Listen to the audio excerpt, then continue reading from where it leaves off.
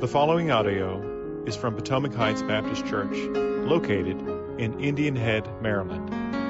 More information about Potomac Heights Baptist Church is available at www.phbc.com. Potomac Heights Baptist Church exists to glorify God and to make Christ known to the ends of the world by helping one another become more like Jesus. It is our hope that you will prayerfully listen to this sermon audio.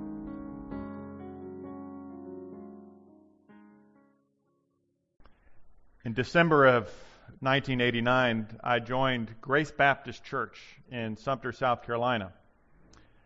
At the time, I remember I was desperate. My soul was absolutely desperate for a home church. I remember visiting on one Sunday in December and literally joining the next Sunday. I may have told you this story before, but I was so unfamiliar at the time with church language that I embarrassed myself on more than one occasion at that new church. And the first time I didn't waste any time. The first time I embarrassed myself, I visited on a Sunday. It was the Monday. Even before I joined the church, I already embarrassed myself that first day. It's been over 30 years ago now, but I distinctly remember that first worship service.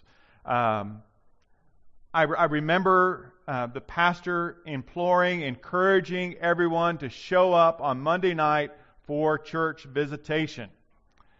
Now, I had no idea what visitation was. I didn't know what it meant, but I figured since I'm a visitor, it must be for me, right? That's what church visitation must be for. And so dutifully, I show up on Monday night thinking that visitation is for me. And straight away, I'm paired with a young man named Robert.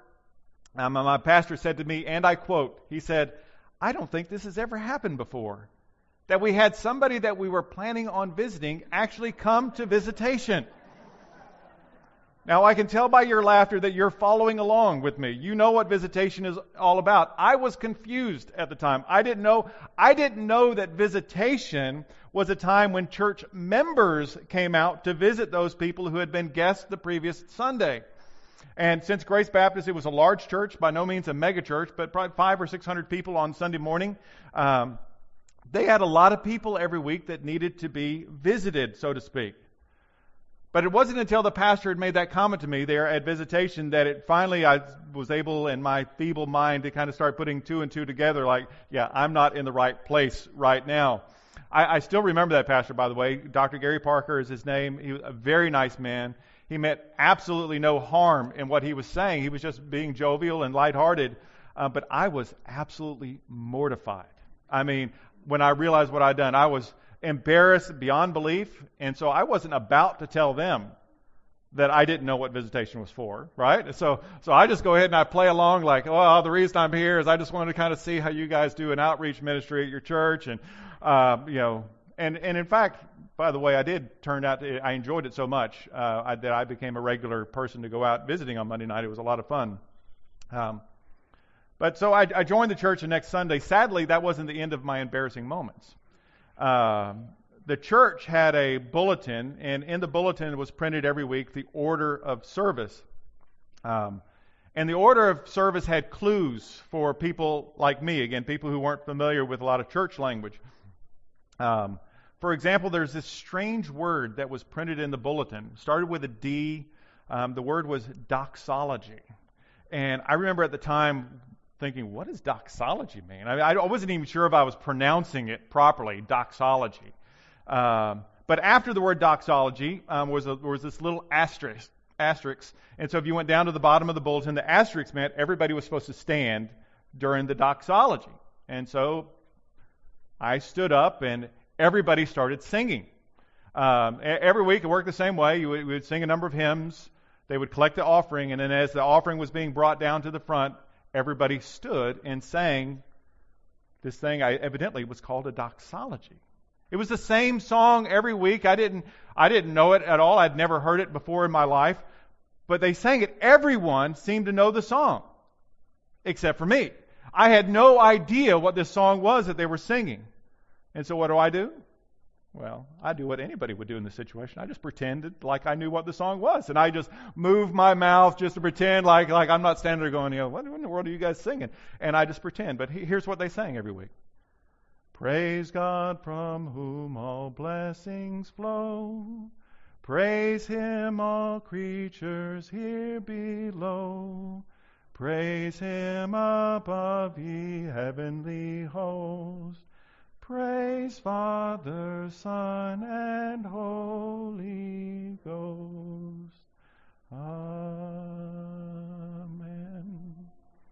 Thank you very much. I wasn't planning you guys singing, but you guys did awesome. That was awesome. We need to do that more often. That was fantastic.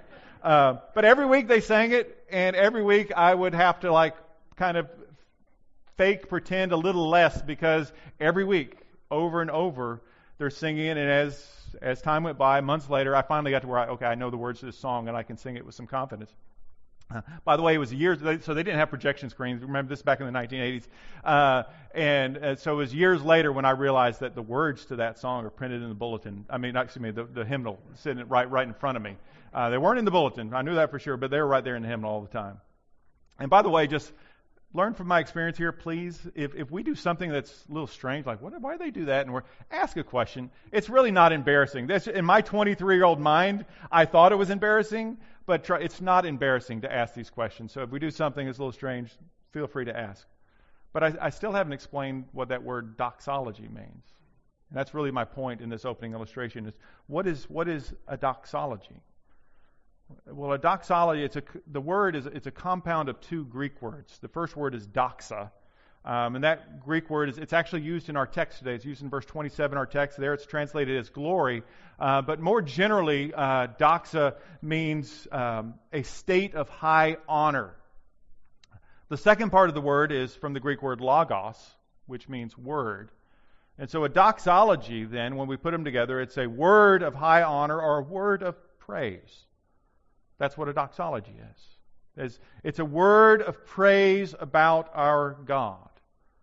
And in our text today, these last three verses of Romans, they're sometimes referred to as the doxology of Romans.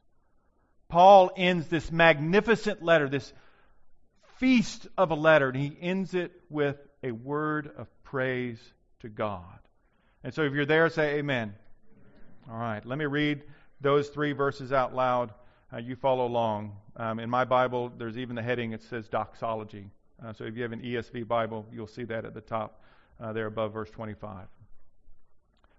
Paul writes, "Now to him who is able to strengthen you according to my gospel and the preaching of Jesus Christ, according to the revelation of the mystery that was kept secret for long ages, but has now been disclosed, and through the prophetic writings has been made known to all nations, according to the command of the eternal God, to bring about the obedience of faith, to the only wise God be glory forevermore through Jesus Christ.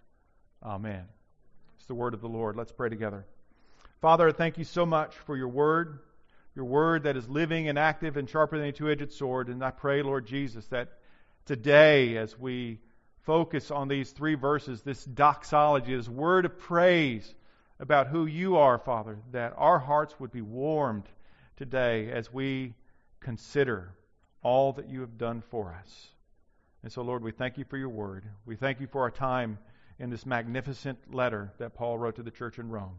Use this time, I pray, in Jesus' name. Amen. So I've titled this morning's sermon, "To God Be the Glory." To God be the glory. And if you're a note taker, our central idea is this: for the wisdom of God in bringing us salvation, we bring Him praise. For the wisdom of God in bringing us salvation, we give Him praise. And so in these three verses, I don't have a specific outline for these three verses. What I want to do this morning is I want to walk us through the text. And then at the end, I want to have just a few points of application from this text into our lives. By the way, just before I get too much further, so thank you for your prayers. Again, some of you asked me beforehand how my shoulder's doing. I do have a sling. It's right over here. Just feel more comfortable having both hands on the pulpit, so to speak, this morning. And so, but I have a checkup appointment tomorrow morning. Everything's going well. Praise God for my wife, who's taking good care of me. And And Lord willing, I have a good checkup tomorrow for my shoulder. So Paul begins this doxology in verse 25 straight away by pointing us to God. And he says, now to Him. The hymn in question here is clearly a reference to God the Father. And what does Paul tell us about the Father? Well, Paul wants us to know that the Father is able, that is, He's capable of, or He has the power to strengthen us.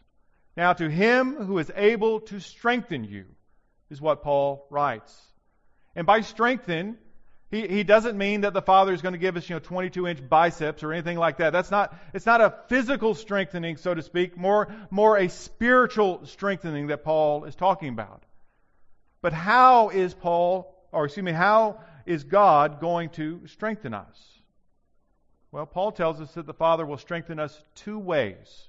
Two ways. Notice this in verse 25.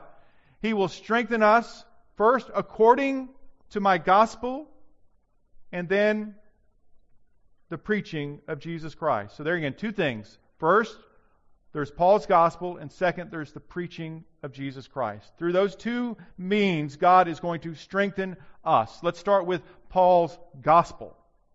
And so why does he call it his gospel or my gospel?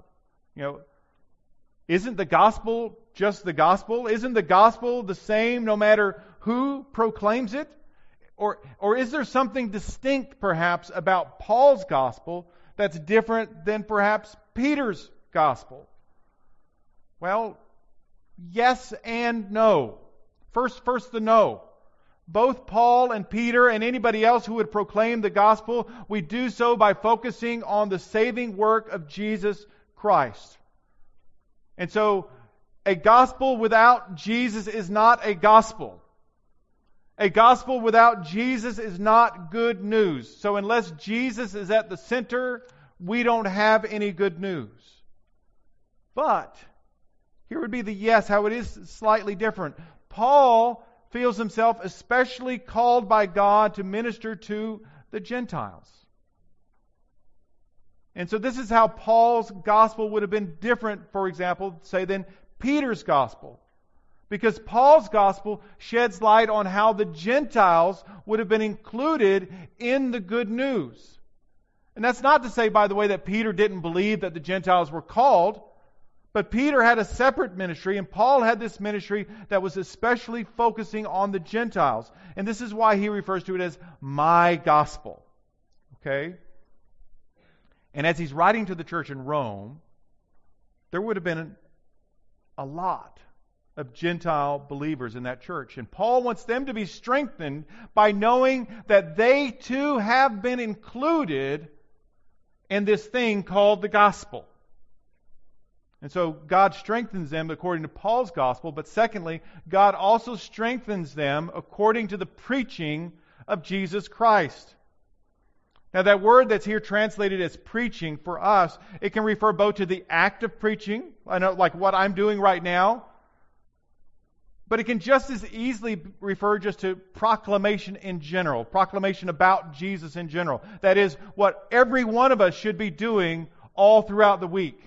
In our day-to-day lives, we should be proclaiming Jesus.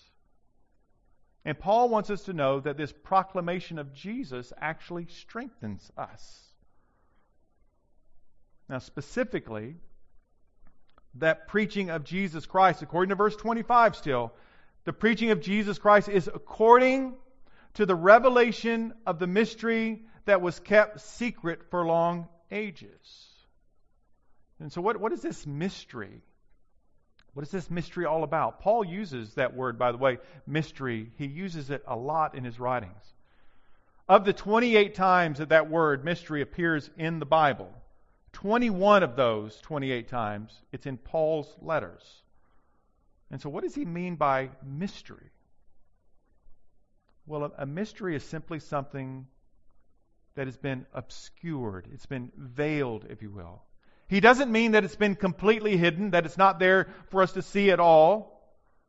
But he doesn't mean that we can see it clearly. It's been obscured, veiled. But now, praise be to God, according to verse 26, the mystery is no longer veiled. That mystery has been disclosed, he says, through the prophetic writings.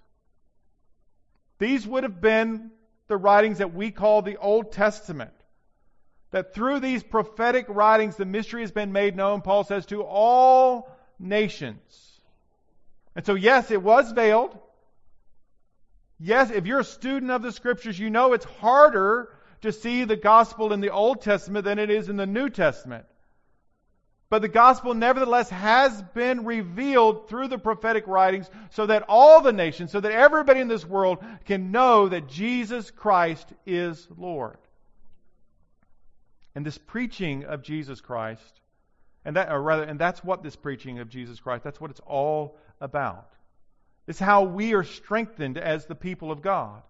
We're strengthened as we bring the gospel to all the nations. We're strengthened when we take this glorious news to all the nations. And all of this is happening. Look with me again at verse 26. It's all happening, quote, according to the command of the eternal God to bring about the obedience of faith. Now I want us to notice three things. Three things in that little phrase.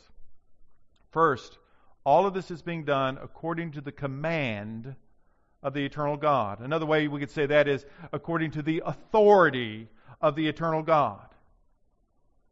In other words, the preaching of Jesus, the revelation of this mystery, all of this is according to the command or the authority of the eternal God. None of this is catching God off guard. Second, notice how Paul refers to God here. He calls him the eternal God. Beloved, the God of the Bible isn't just one God amongst a pantheon of gods. The God of the Bible isn't the invention of human minds. The God of the Bible is the eternal God. With Him there is no beginning of days, and with Him there will be no end of days. He is eternal. You know that little question that children will sometimes ask you, well, what happened before God existed? Well, that time doesn't exist. God Himself is outside of time. God exists outside of time. He is eternal. Third, notice from this that the purpose of this preaching of Jesus, the purpose of the revelation of the ministry, it's a singular purpose. There's one purpose, and that purpose is to bring about the obedience of faith. To bring about the obedience of faith. And we know that without faith, it's impossible to please God. And so Paul concludes this doxology, this word of praise in verse 27 by writing, he says, to the only wise God be glory forevermore through Jesus Christ. Amen. And once again here, Paul is attributing praise to God by calling Him the only wise God. Again, he's not just one God among many wise gods. The God we worship is the only wise God. Every other religion in the world claims that we have to do something special on our end if we want to have a relationship with God. We have to work toward our relationship with God. But our God, on the other hand, is not waiting for us to do something special to reach out to Him. God reached out of heaven to us and came to us. And He did that through sending His Son, His only Son. God came to us. God gave Himself up for us so that we might enter into a relationship with Him. You see, our God knows that, try as we might, we don't have what's in us. We don't have in us, rather, what is necessary for us to bridge the gap between us and God. So, God bridged that gap for us. He made a way for us. Sin had separated us from God, and so He sent His only Son, Jesus, to take care of our sin problem. And praise God that He did that. So now I want to spend just the last few minutes talking about some points of application. I have 4 points that I want to make of application. First point, I'm going to ask you this question. They're all in the form of questions. Do we know who we are? Do we know who we are? Paul begins this doxology by referring, he says, to my gospel, Paul's gospel. And I've argued that the basic content of the gospel is the same, so it's all about Jesus, no matter who's sharing it. That's the basic content of the gospel. But for Paul, Paul's been called as a missionary to the Gentiles. And so Paul wants those who were at one time separated from Christ. Paul feels that he's called to those who were alienated from the commonwealth of Israel. Paul's writing to people who were strangers to the covenants of promise. Paul has on his heart those who had no hope and who are without God in this world. Beloved, hear me well. Paul is writing to us. Don't you know who we are? We are Gentiles. We were separated from God. But now, through the blood of Jesus Christ, we've been brought near to Him. Praise be to God for His glorious grace. And we can be strengthened when we know that we're a part of God's plan. We're a part of God's good news. That's the first point of application. Second point. Are we preaching Jesus Christ? Are we preaching Jesus Christ? And again, most of the time when we hear the word preaching, we think about what I'm doing. You think, well, Pastor, that's your job. It's not my job to preach. Or maybe we think about it preaching even in a negative sense, like, well, he's so preachy. But preaching doesn't have to be meant in either of those two terms. Preaching is simply proclamation. That's what preaching is. Sometimes it's done with a larger audience, and sometimes it's done with a one-on-one conversation where we proclaim the truth about Jesus. And as we proclaim Jesus, our point is simply to point others to Jesus. It's not to say, hey, look at me, look at me, look at me. It's rather to say, hey, look at Jesus, look at Jesus, look at Jesus. That's what the proclamation of Jesus is about. Maybe you're speaking to somebody who's never even heard the name of Jesus. And so then as you proclaim Jesus to that person, you're introducing that individual to Jesus. You're encouraging him to trust in Jesus. Or maybe you're speaking with somebody who's heard about Jesus 1,000 times but still hasn't trusted Jesus. Well, guess what? In that situation, your job is the same. It's to point that individual, to point that woman, that boy, that girl, that man, whoever it is, point her to Jesus and tell her that trusting in Jesus is better than trusting in whatever she's trusting in right now. Point them to Jesus. But proclamation of Jesus is also done with people who have already trusted in Jesus. People who have already given their life to Jesus. And guess what? In that situation, your job is still the same. You're pointing them to Jesus. You're imploring that person, whether they've been walking with Jesus for 10 minutes or 10 years, you're imploring them to walk with Jesus every step of the way through this broken world. And so, are we pointing one another to Jesus? Is that something we're doing?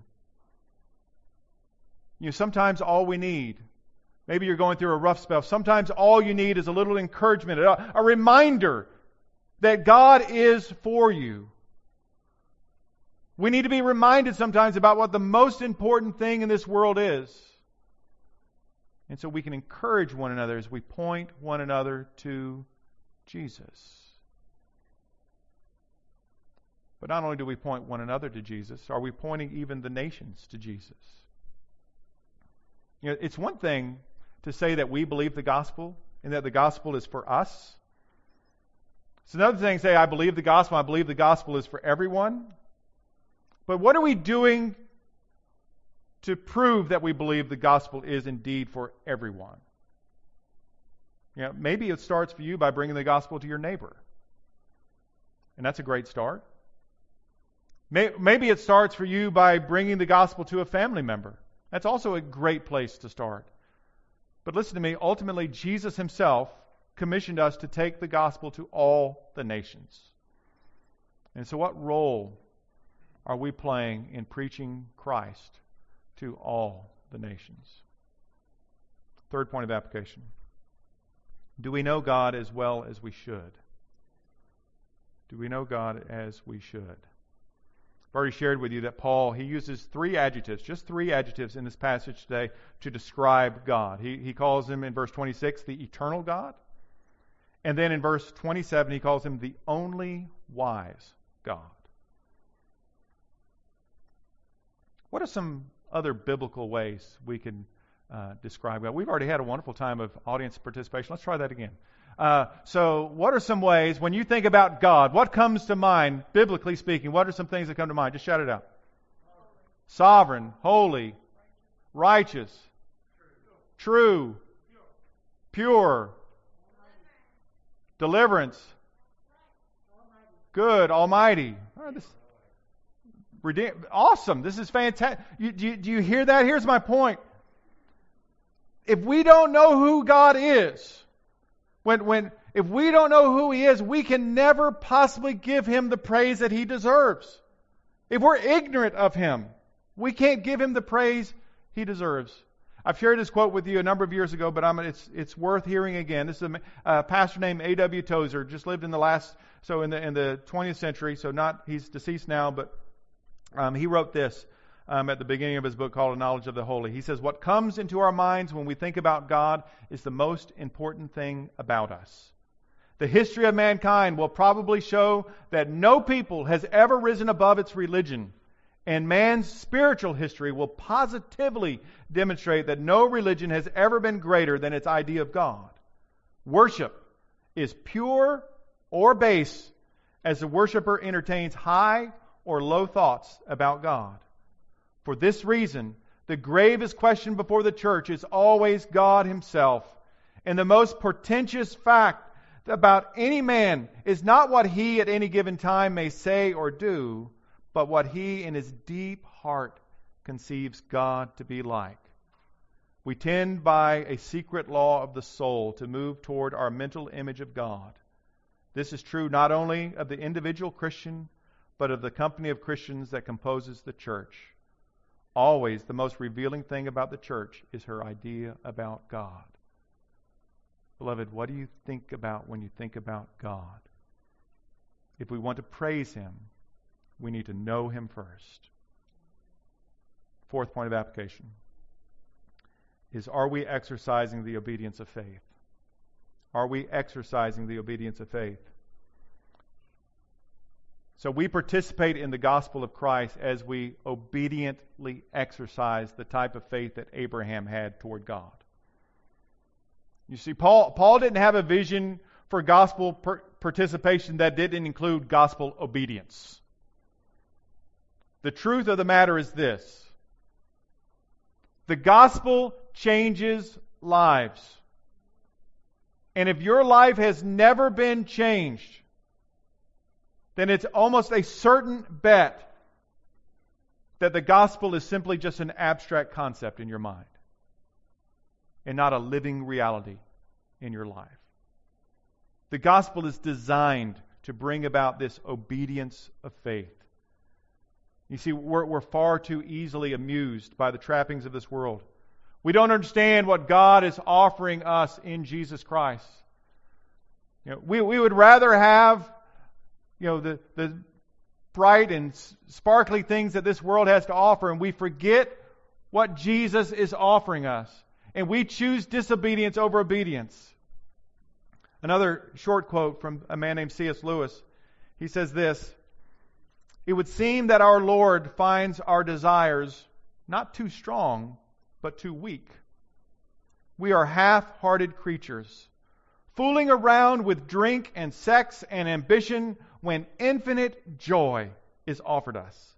Like an ignorant child who wants to go on making mud pies in a slum because he cannot imagine what is meant by the offer of a holiday at the sea. We are far too easily pleased." Friends, don't settle for what this world has to offer you. Don't settle for that. Don't settle for choosing to be obedient to the world when what Christ offers us is far more enriching. We're all faced, by the way, we're faced with that choice of obedience and disobedience. But when you're faced with that, remember this. Jesus is better. Disobedience, it may supply us with some fleeting pleasure, but only Jesus can truly satisfy. And so I leave you with these words. Turn your eyes upon Jesus. Look full in His wonderful face, and the things of earth will grow strangely dim in the light of His glory and grace. Let's pray together. Father in heaven, I thank You so much for our time together. I thank You, Lord Jesus, for the good news of the gospel of Jesus Christ. And I pray, Father, that You would use this time now, again, to mold us and shape us, make us more and more and more like Jesus. Help us, Father, to walk in the obedience of faith, that we might be pleasing to You in every respect. I pray this in Jesus' name. Amen.